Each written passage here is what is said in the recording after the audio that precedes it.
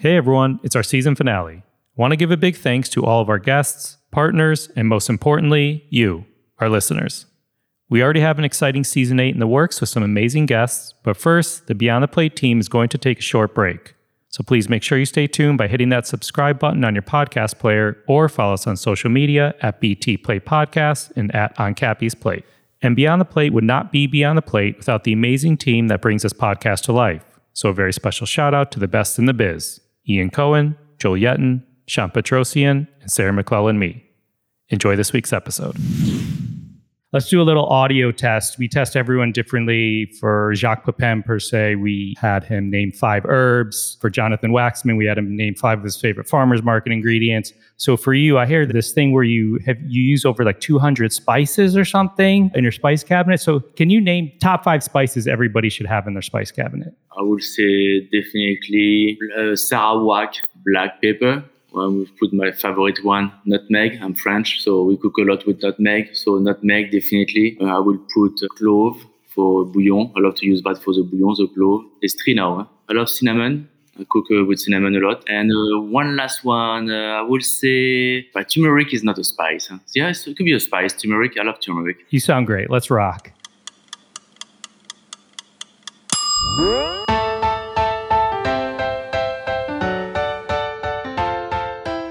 Hey everyone, I'm Cappy and you're listening to Beyond the Plate. This is a podcast where we sit down with the world's culinary elite to explore their journey into the food industry and the social impact they have made in their community. If you're new to the pod, welcome. If you listened before, we're glad you're back. We hope this episode inspires you to cook or possibly do some good today, as these chefs inspire us. And we're grateful to our partners who make this podcast a reality. With that, this episode is brought to you by us, our merchandise, otherwise known as merch. Heard. Hi, Ian. Everyone, our executive producer, Ian. Hey, Cappy. Is this the same merch that I see Jacques Pepin wearing on his Instagram? Why, yes, it is, Ian. Same merch Wolfgang Puck has, and Michael Simon, and Rachel Wright. Yes. Wait. And me. Yes, Ian. It's the same merch. We are a little biased, but we love our merch, and apparently other people do too. So if you want to check out our super soft t-shirts and hoodies and hats, all you have to do is go to beyondtheplatemerch.com. We'll also link to it in the podcast player that you are currently listening on right now. Again, that's beyondtheplatemerch.com. Enjoy this week's episode. I think that was perfect. I kind of like that we did that. That was great. That was actually great. Yeah. All right, go pick up your kids. All right, today's guest is a chef, restaurateur, author, TV personality, and father. He's one of the most influential chefs in Los Angeles and credited with igniting the pop-up restaurant phenomenon. At the age of 14, he trained in France for 12 years with some of the best chefs in the world before heading to the U.S. and starting to rack up a few accolades. You may know him from his food truck, Ludo Truck, his fried chicken concept, Ludo Bird, or from one of his award-winning restaurants. He's the author of 2 cookbooks and has been part of a number of TV shows, including The Mind of a Chef, ABC's hit cooking competition The Taste, Rat in the Kitchen, his web series Ludo à la Maison, and more. Please enjoy this episode as we go beyond the plate with my fellow father of twins, Chef Ludo Lefebvre. Hello, everybody. Hello, ça va? How are you, Chef? Congrats on the twins' 5th grade graduation. It was great. Well, I finished in the hospital. My son hurt himself. I went to the hospital. Oh, no. What happened? He fell down the stair and opened his shin, had stitches, broke these legs. I mean, amazing. Oh, it was a good graduation. Oh, my gosh. It's life. You know that? It's life. It's okay. It's okay. It's the most important thing. One of our twins rolled off the couch and had to get 2 staples in the back of his head. Yeah. So we're on the same track here, maybe. You see? Exactly. But it's okay. The kids are okay. So it's good. I love it. Good. All right, let's dive in. So you're 13, 14 years old. You're interested in becoming a chef. Your father's trying to talk you out of this idea. So he brings you to a local restaurant in Burgundy called Maxime, thinking you're going to hate it. Do I have this right so far? Yeah, you're right. All right, take us back to that day. Or that morning? That morning when I arrived in the kitchen, it was very early in the morning. It was cold outside, dark. It was very early. And the chef was there alone. He made me come early before everybody and make me sit down in this office, this kitchen, and explain to me how it's going to be my week, what I'm going to do. And I think it was great. It was great communication. I know what to expect. He told me I'm going to peel potato, clean vegetable, help to clean the dishes, help to clean the kitchen. But I was okay with that. It was just like, yeah, great. I was very excited to be in the kitchen. Were you nervous going into that day? Yeah, definitely. I was very nervous. I didn't know what to expect. I never worked in the kitchen. I mean, I spent time in the kitchen with my mom, my grandma, doing bread, or my uncle. But I was never really in the professional kitchen. And at that time, the kitchen was not nice like now. It was a little more intense in the kitchen. The chef where I was going to work screamed a lot at people, crazy. It was crazy, scary. When you scare somebody, the chef at that time was always very scary. Yeah. How long were you there? I was there, it was just for 2 weeks. My dad was doing vacation. And my dad wanted to know if I'm going to like to cook. I mean, I love to eat and love to cook, but to work in the kitchen is little different. It's like to be in the army. At that time, it was like to be in the army, the kitchen life. So was he expecting you to come out of there and say, I hate this, I don't want to cook, but you came out of there loving it? I don't know why my dad don't want me to. I mean, it's not, want me to be a chef, but he wants to make sure I'm going to like it, to be a chef. I'm talking in the 80s, 1986, 87, something like that. So at that time, cooking was not like now. Like everybody now want to be a chef or whatever. At that time, it was not like that. He was a chef, really. He was not popular like now. So my dad was surprised. Did someone or something inspire you to want to be in the kitchen that young? I mean, more my grandma. She was cooking a lot. And I think the most important thing is, as a kid, I love to eat. I just love to eat. It was really my thing, eating. I love it. Like when my mom was not working the weekend, I always ask her, Friday night, I know she was not working, Mama, what we eat this weekend? What we to cook for me? I mean, I love to eat. Did mom and dad cook, or was it mostly mom? Just my mom and my grandma. Were you in the kitchen at a young age? With my family, with my mom. Helping mom? Yeah, a lot. Yeah, doing bread, doing crepe. I mean, my grandma was very patient with me, and she take care of me a lot when my mom was working. So I was always with my grandma, and my grandma, she was home. She was always cooking for the family. She was a grandma at home. It was great. I spent a lot of time with her in the kitchen. You did. So something great happened on April 18th. I'm not talking about our recent Beyond the Plate guest, Kristen Kish, getting married. I'm not talking about my birthday. I'm talking about your birthday. Is that right? Yeah, April 18th. It's your birthday too? Yeah. Oh, that's funny. Wow. Yeah. Take us back a little more. I'd love this. To Burgundy, France in the 70s, like young Ludo. What were you into? That time, Burgundy was really very peaceful, more than now, definitely. Things changed. But the lifestyle over there was very slow. People enjoy the weekend. People work the week. And you just, every weekend, you always invited people in your house or you invited somewhere. So every weekend I remember in my house, it was a big party in my house of somebody else's home. I love it. And but I love that time really, like when you see the adults really spending time together, drinking, and I was playing with my friend, my cousin. And at one point of the day, we all sit down together, a big table, and sharing food. I remember that it was great. I love it. I love the table setup with happiness and the fight. I mean, of course, you have fights. It's not always for the family who always fight together. I remember there was some big fight too. I mean, and happiness. That's life. I love this lifestyle. Like you work 5 days and you have 2 days weekend where you just party, enjoy life. Were the big family dinners mostly on weekends, like you mentioned, or also throughout the weekend? Every Sunday for lunch after church. Do you remember first things you ever cooked? Was that like the bread and things like that? Bread and crepe and a lot of baking, of course, in the beginning. I did not cook duck or stuff like that, lamb when I was young with my family. It was more baking, cooking steak sometime. But it was more, baking, crepe, bread, more stuff like that. But I love it. It was great. I just love it. You started cooking, your first kitchen was 13, 14. You were still in school at that time? Yeah, I was still in school.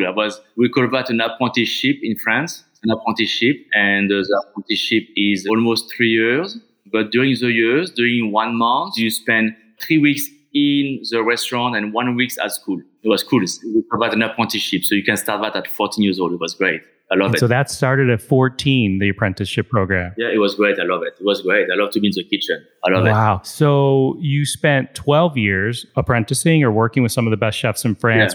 Yeah, with Marc Menot, Pierre Gagnère, Alain Passard. Is there anything you love about that? Or? I love the discipline. I love to be a perfectionist every day. You want the meat to cut like that, You want the dish to be plated like that, cooked like that. I love like to be a perfectionist. I love that. I love detail. And when I was a kid, I love that. And I love the pressure. Still, it was not easy, of course, to be in the kitchen at 14 years old with 25 cooks. It was a lot of people, and I was the last one, the apprenticeship. So all the things they don't want to do, they give to me. How long is that apprenticeship program? It was 2 years and a half, 2 years. Did you ever question if you were doing the right thing at any time during that? No, I was very excited to be in the kitchen. I really love it. I didn't know what to do. I know I love to cook, but I did not know at that time if I want to have my own restaurant or work for somebody. I did not see my future yet in cooking, but I was doing that because I like it. So in 1996, you moved to LA. Moved to LA in 1996. What brought you to that decision? Just to see something different than French food and a different culture. I know we're going to say in America it's not very the culture for food or to come here, but as a young kid, I always want to come to work in America. I was obsessed with USA and I have a lot of opportunity to work in New York, in Chicago, LA, of course, San Francisco, and I picked Los Angeles because it was a very good French restaurant called L'Orangerie. It was a French restaurant and the owner was French. I met him in Paris and I was feeling comfortable. They make my visa. I was legal. I love it because sometimes you can go to work in different country but the visa is a little complicated at that time. But I was very legal. Everything was planned. It was great. I love it. I come to Los Angeles. Did you have a certain expectation of LA, like from a culinary standpoint, or was it mainly L'Orangerie? No idea what to expect about Los Angeles. I grew up watching American series and a lot there, in Los Angeles. And at that time, the series was very famous in France. It's called Baywatch. Everybody was watching Baywatch, guys. I was so excited to go to LA to see all this lifeguard, the lifestyle or whatever. It was the way I see LA. It was great doing this series, or TV series. What were your hopes and dreams at that point? Were you going to go for a little bit, learn LA, go to another city, or did you intend to go back to France? What did you think? I have no idea what to expect. And I love LA right away. Of course, after 6 months, I was in love with Los Angeles. And after the opportunity to be the chef at L'Orangerie, the head chef, after 6 months I was there, so I take the job. But I was thinking to stay like 2 or 3 years, maybe. I was young and I want to really travel around the world. And I get this amazing opportunity to be the chef at 25 years old in the Relais Chateau restaurant. And I take the job. And I was thinking to stay, like I said, 2 or 3 years. And I stay at L'Orangerie for 7 years. On that flight over, did you already have that opportunity to start working at L'Orangerie, or did you go to LA not knowing where you were going to work? Sorry, so when I came here, I already have a job. Like I was working at L'Orangerie. Yes, I have a job as a chef de partie.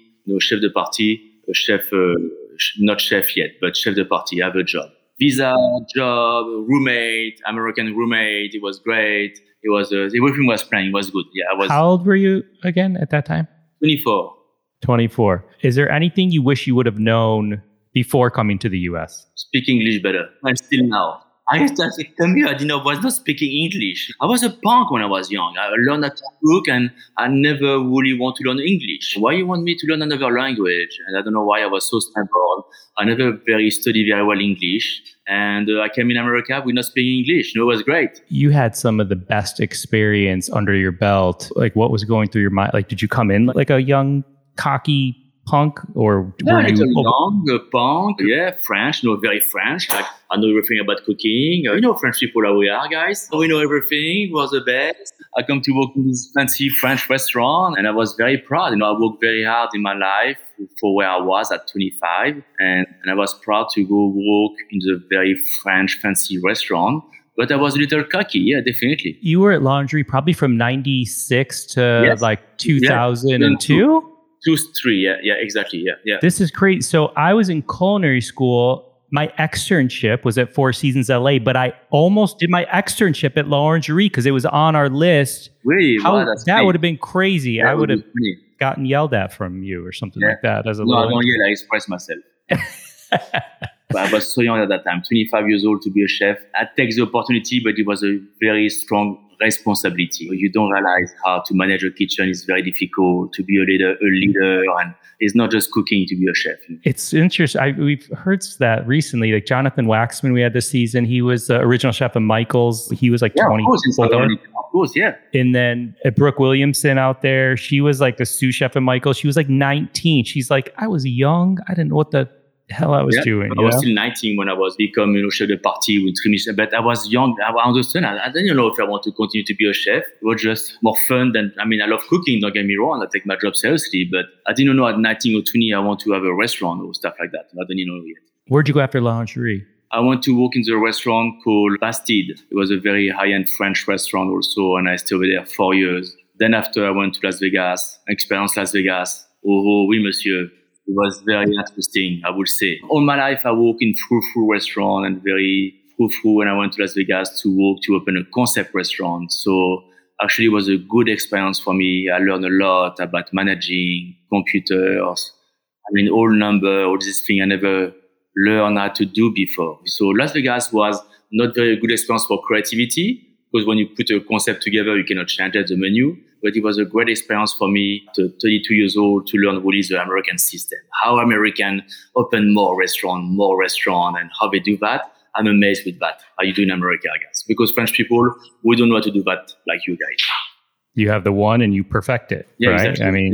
Exactly. You're right. Yeah, you're right. But I love also to develop a concept and to open more restaurants. It's very challenging too. I love to be consistent. It's hard. I have two same restaurants, Petit Trois. It's hard to have the same food in both locations. It's so hard. The plating or people do recipe. It's hard, but I learned that in Las Vegas. It was great. I worked with I opened a restaurant called Lavo in Las Vegas, and it was a great experience. What's your favorite part about opening a restaurant? Like when you open a second Petit Trois, is that nerve-wracking for you? Is there a part that's exciting or is a part that nerve-wracking? It's more about be exciting. And when you open a new restaurant, usually it's a different area. When I opened the second Petit Trois, it was in Chemin-Aux in the Valley. And I was very excited to bring French food to the Valley because it was not a lot of French restaurants in the Valley. So I was very excited to bring butter to the Valley. I was, sharing all the food I like from France. So I was excited sharing and cook for people really and give happiness. That was very exciting, to give a smile to people. When people tell me, oh my God, I feel like in France here, that's the best reward. I want people to feel in France when they go to Petit Trois with the food, not with the service, okay? Yeah. The service in France is pretty rude. So I want to be, okay, guys. I don't know. I think it's overrated.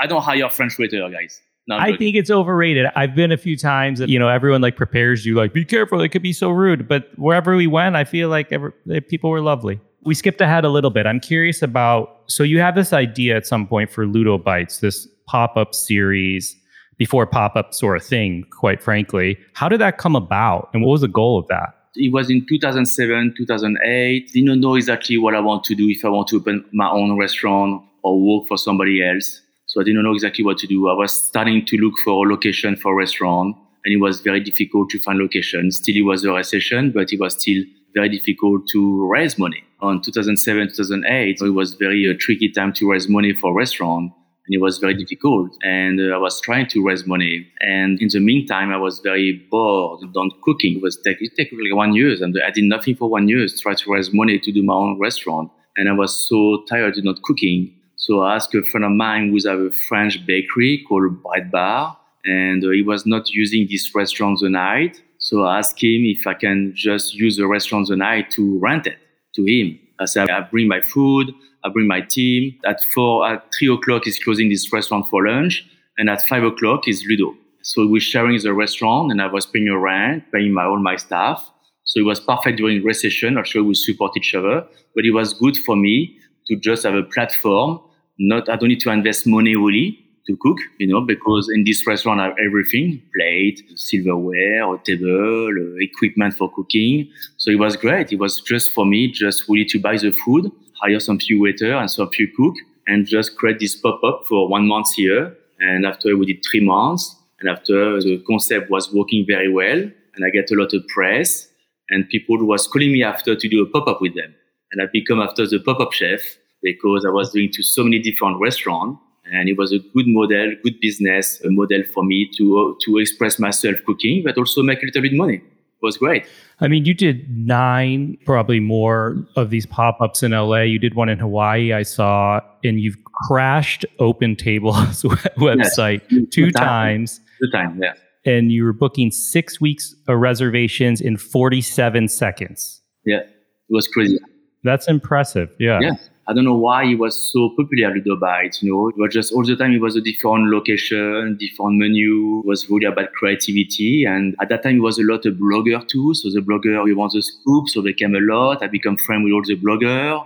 You know, it was cool. You somebody come to your restaurant and the next day you're online. It was cool, but I like that. I mean, I like it. Yes and no. It depends. Sometimes the review not always good, but I like it. It was good to work with the blogger. I was going to say, how do you stay grounded through all that? You know, I'm not a big ego guy. So I was doing my thing, and I was just so happy to cook for people. I did not realize too much the success. It was more my wife managing that. You know, you feel good. I mean, you feel good. People want to eat your food. You feel good to give happiness to people. Yeah, you feel good. You know, it's great. I was feeling reward. You know, for all the work, all the years I worked very hard. It was great to see the line. You know, in the restaurant. It was great. So Pulitzer Prize winning critic Jonathan Gold, rest in peace, said this pop-up, by the way, I wore this shirt for you today.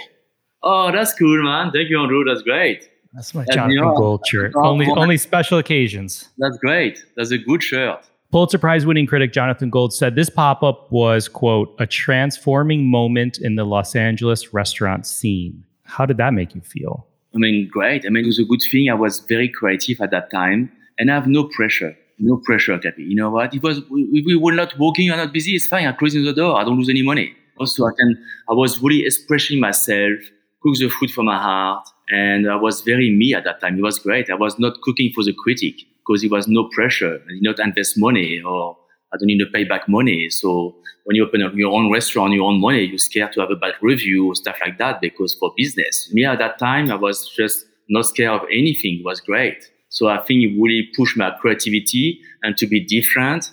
And I was putting French rap music over there, bumping over there. I mean, I love it.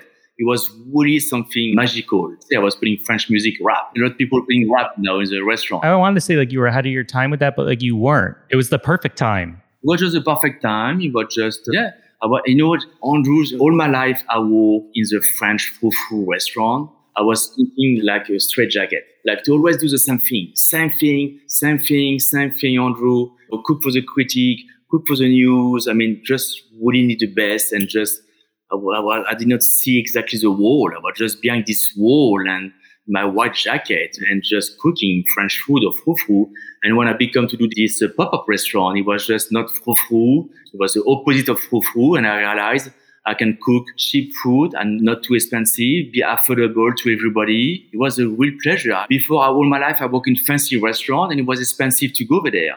And for the first time, I was reaching a different clientele. It was, I mean, also the fancy clientele too, but also a new clientele, young people. It was just so cool for me. I would just love it. I was so happy. Speaking of critics and awards and all that, I want to talk for another minute about awards and accolades. And forgive me if I butcher some of these titles, but I want to rattle off some of these and then I have a question. Bear with me. Prestigious Mobile Travel Guide 5-star award at 2 different restaurants. Trois Mec twice named LA's best restaurant by LA Weekly. Petit Trois 2015 James Beard finals for best new restaurant and included in 2019 Michelin Gourmand. Both restaurants were included in LA Times 2018 101 Restaurants We Love list. You, a World's 50 Greatest Chefs by Relais Chateau. James Beard Award finalist for Rising Star Chef, Best Chef in the West, Best Culinary Program for hosting Mind of a Chef. And I'll stop here, but there's more.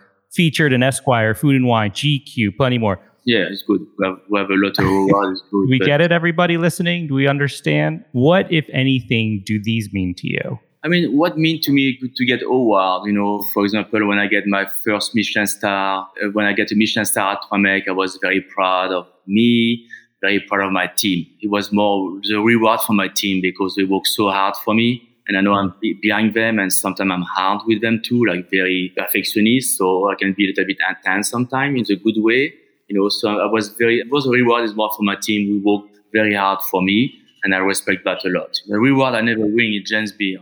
Always get James Beard. I never win James Beard. Just nominate, but never win James Beard. I think I'm too old now. It's too late. Too many people that should have won James Beard. Yeah, it's true, yeah. But I think the reward is more for the team. I'm happy for them. They work so hard and they're so proud after. And me, I'm happy because the reward is help for business. Definitely. I realized when I get my Michelin star, the business went up. It's true. The first 2 or 3 months, the business was much better. So a good review, reward really help for business.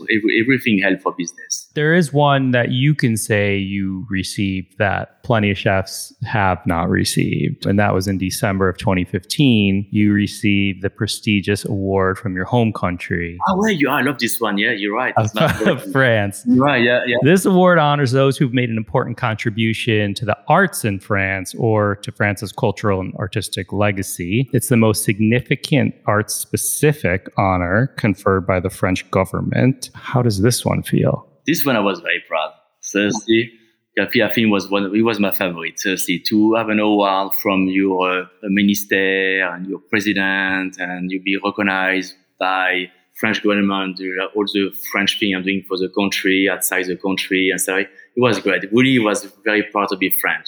I don't even want to try. Chevalier des Arts des Lettres. Yeah, Chevalier des Arts. So you get this big award here, this big medal. It's so cool. A little thing to put in your jacket. So it's so cool. I was very proud of that. Seriously. I always forgot about this one. I don't know why, but I love this one. Yeah. At what moment did you feel like you made it as a chef? I think every day I did not made it. I'm 51 years old and I'm still looking for a new project to open new restaurant.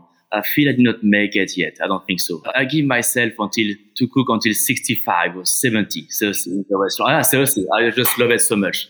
I want to establish some few restaurants now, and after I can still want to go in the kitchen at 70, see the young people and stuff like that. So I think I made it when I don't need to cook anymore or just enjoy my restaurant. And now I'm still really involved with everything, and I love it.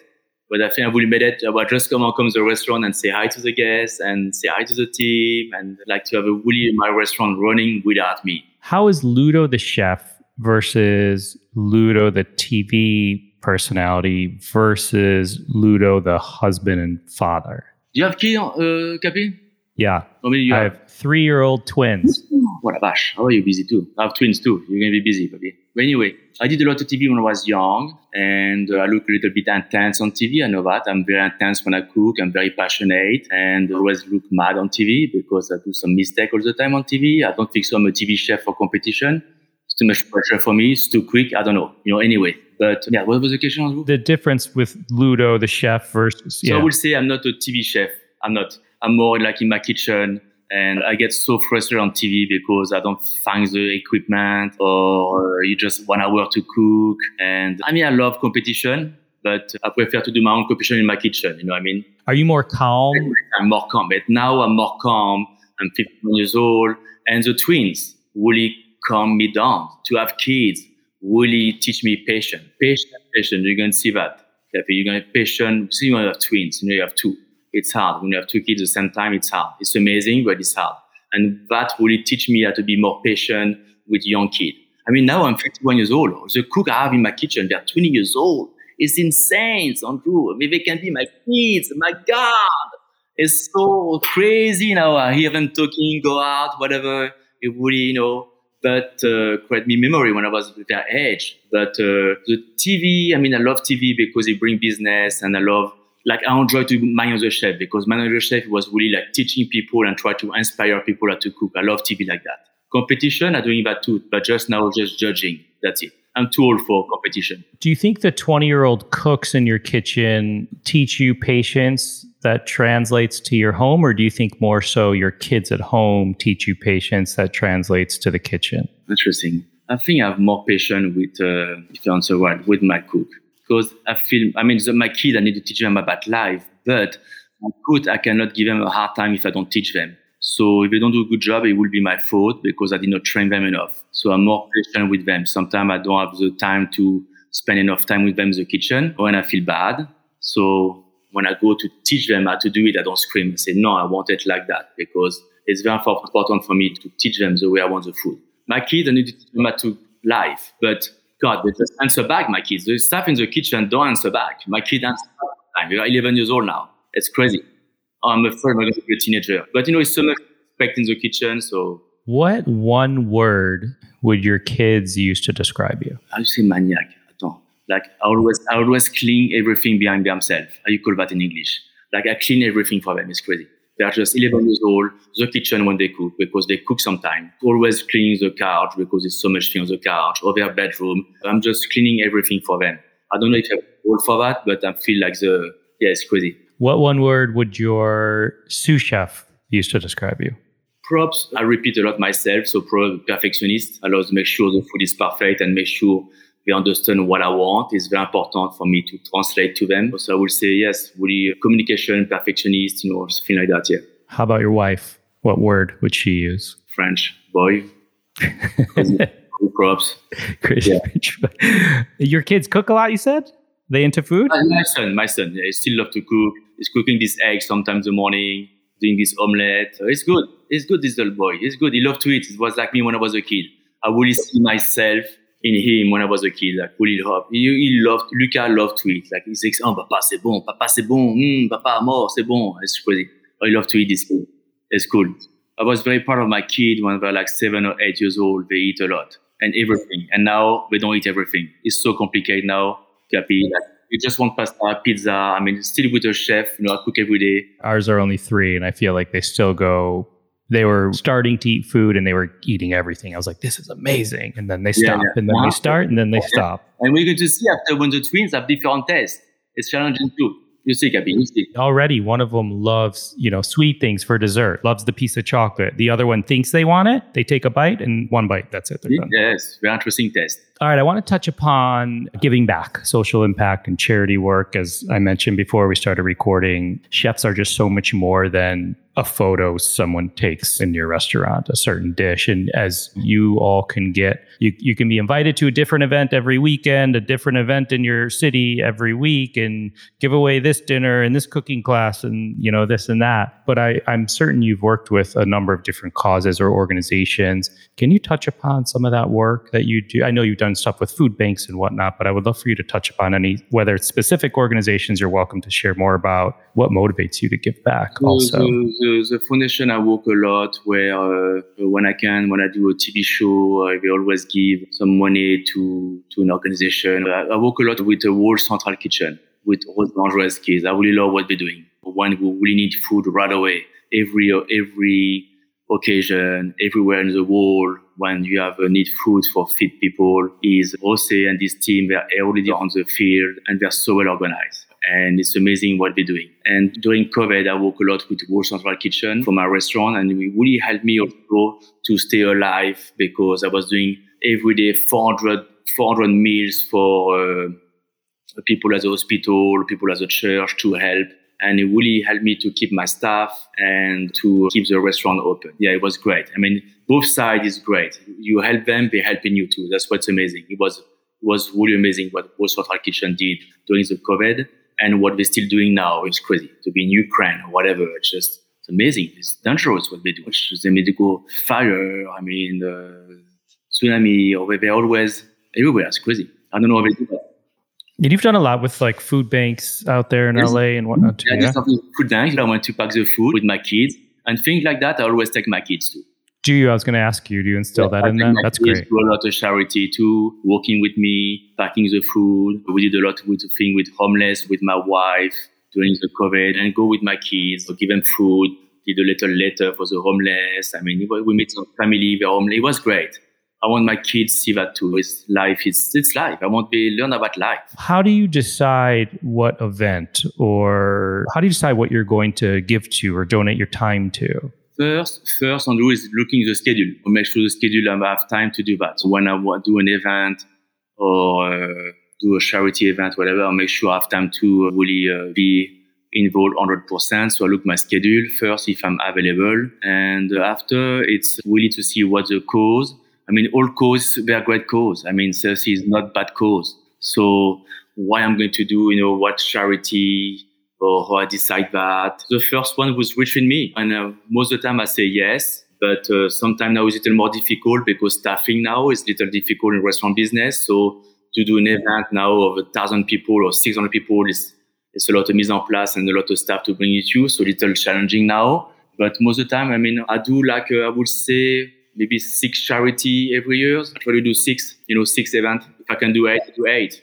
But I try to have a minimum to do every year. So it's great. You feel good after that, To do some cooking is also, cooking for raising money and help people and sharing.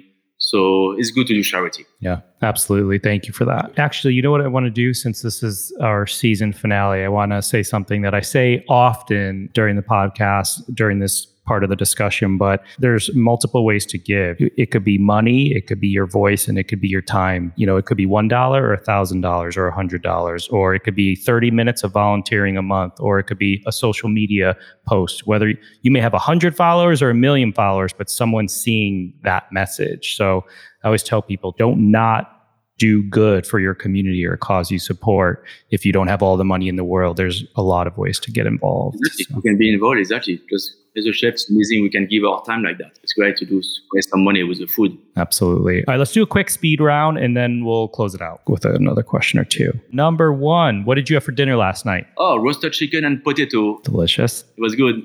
Father's Day. Oh, nice. Yeah, it was good. Happy belated Father's Day. Too. Name a smell in the kitchen you love. Fresh bread, baking fresh bread. Name a smell in the kitchen you hate. Bleach. What pisses you off in the kitchen? Dirty kitchen. Dirty kitchen. What makes you happy in the kitchen? The cook when they smell like clean kitchen. Yeah, exactly. Like very organized and run very well. Like in the army. That's what makes me happy. Name a go-to snack in your pantry. Oh, cereal and milk. Yeah? I love cereal, Cheerios and milk. I love that. I love our cornflakes. So I love this thing. I eat that a lot in the afternoon. I love it.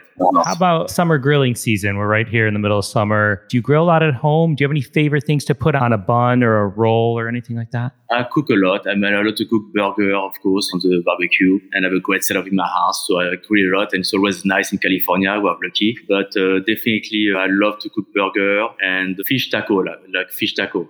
Do a lot of fish taco. I love it. All right. So on the homepage of your website, there's a quote that says, I started working in Michelin star kitchens at the age of 14. I spent 20 years learning from France's greatest chefs. I cherish my training and do my best to pass along this knowledge to everyone that works with me. It is my commitment to those who taught me. We've had a number of chefs on the podcast that say things like, I stand on the shoulders of those who stood before me, is what a couple of them have said. What do you hope that future chefs will say about you? What I hope when I see all my chefs who work for me and now they start to be successful, get Michelin star, I hope they see me like there are some I really treat them like my protege. So I hope they're going to tell I inspire them a lot in their life, but also in their cooking. And I hope they think about me all the time. They create a recipe. I feel a lot about my chef when I cook.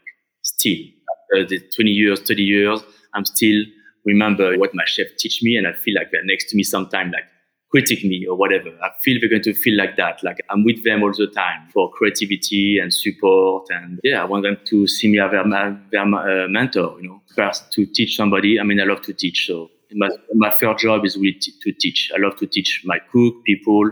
It's very important for me to pass all my knowledge and teaching. Finally, Chef, what is next for Ludo? Some people are like, oh, nothing, I don't want another restaurant. And we've had this conversation during the past hour or so, and it's interesting. You come from that background of one restaurant in France or perfecting that one, and now you came here. One restaurant, that's it. Yeah. And then you learn growth and business and all this stuff here. So more restaurants, more.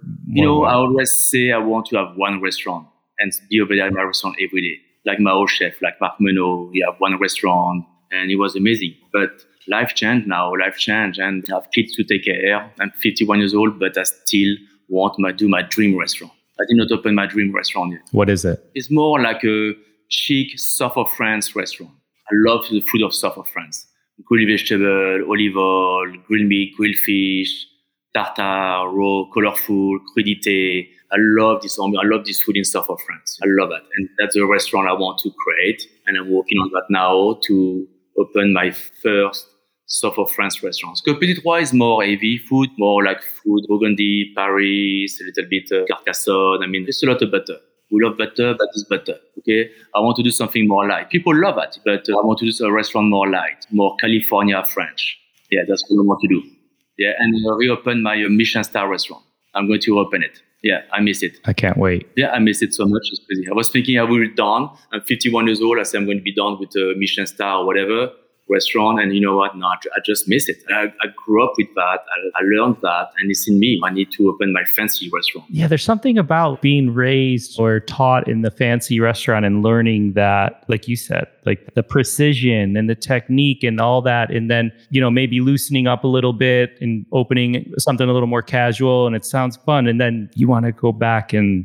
Yeah, because I was thinking I was finished with that after COVID. I closed it during COVID. And I said I'm done with that. And I miss it. I miss it it's crazy. It's on me. I need to. So I'm working on that now also to reopen Trois Mecs restaurant and work on Ludo restaurant, my dream restaurant. Ouais, ça va. And make Petit Trois better every day because it's hard. Also to be consistent, be creative. Capi is very easy, but to be consistent is so hard. That's the hardest thing. I say that to everyone. I remember over 20 years ago when I was in school, I had this incredible marketing professor. And I tell this story to everyone when they say, how's this place busy? How's that place busy? I say, they're consistent. The food may not be the best, but you know what you're going to get every time. It's so hard not to do that. It's so hard, yeah? All right, Chef. I appreciate your time. It was awesome to chat. And hopefully next time I'm in LA, I'll pop by one of the spots. Yes, please, let me know. I will be very happy to cook for you. Please, awesome. Okay? I love that. Thank you. Thank you, Capi. Appreciate it. Have a good day. See you too. Bye-bye. Thanks again to Chef Ludo Lefebvre. Find more on him at ludolefebvre.com. That's LUDOLEFEBVRE.com. To learn more about World Central Kitchen, go to WCK.org. We'll share a link to those websites in the episode notes and at BeyondThePlatePodcast.com. Find me and keep up to date with this podcast across all social media at On Cappy's Plate or go to BeyondThePlatePodcast.com. Beyond the Plate is also on social at BT Plate Podcast. This episode was produced by myself along with Ian Cohen, Joel Yetton, Sean Petrosian. Our digital media producer is Sarah McClellan-Mead. Our music has been composed by Goldford. Find him at iGoldford. As always, special shout out to my wife, Katie. If you have a moment, we'd love and appreciate it if you could rate or review and subscribe to this podcast on your listening site of choice. Thank you for listening to Beyond the Plate. I'm Cappy, and remember, there are never too many cooks in the kitchen.